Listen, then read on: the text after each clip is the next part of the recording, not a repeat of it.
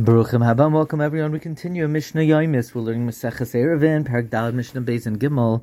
Pam hachas lo nichnasu lanamel. One time the sages mentioned in Mishnah Aleph did not reach the port ad shechashecha until Shabbos already began. Amru loy l'Rabban Gamliel. They said to Rabban Gamliel, Ma anu lered, can we get off the boat? Amar Lahen, Rabban Gamliel said to them, Mutaram atem, you're permitted to get off the boat. Shekvar ho yisi mistakel, because I already looked in my tube, in my shvayfera, some kind of binocular.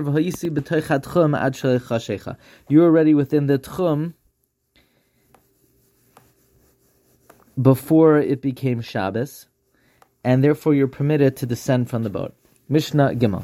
Misha Yatza, someone who comes out of the tchum on Shabbos, Bershus, with the permission of Bezdin, Va'amrulai, meaning somebody who left the tchum Shabbos with their Shus HaBezin, for example, for Eidos HaChodesh, or to save from a fire or from enemies. And they said to him, Kfar Nasa Masa, we don't need you. We already got what we needed.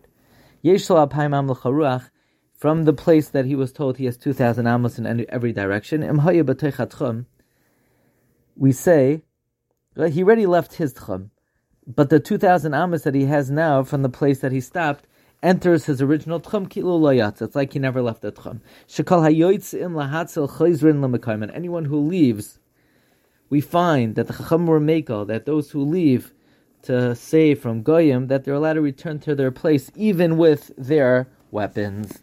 Wishing everyone a wonderful day.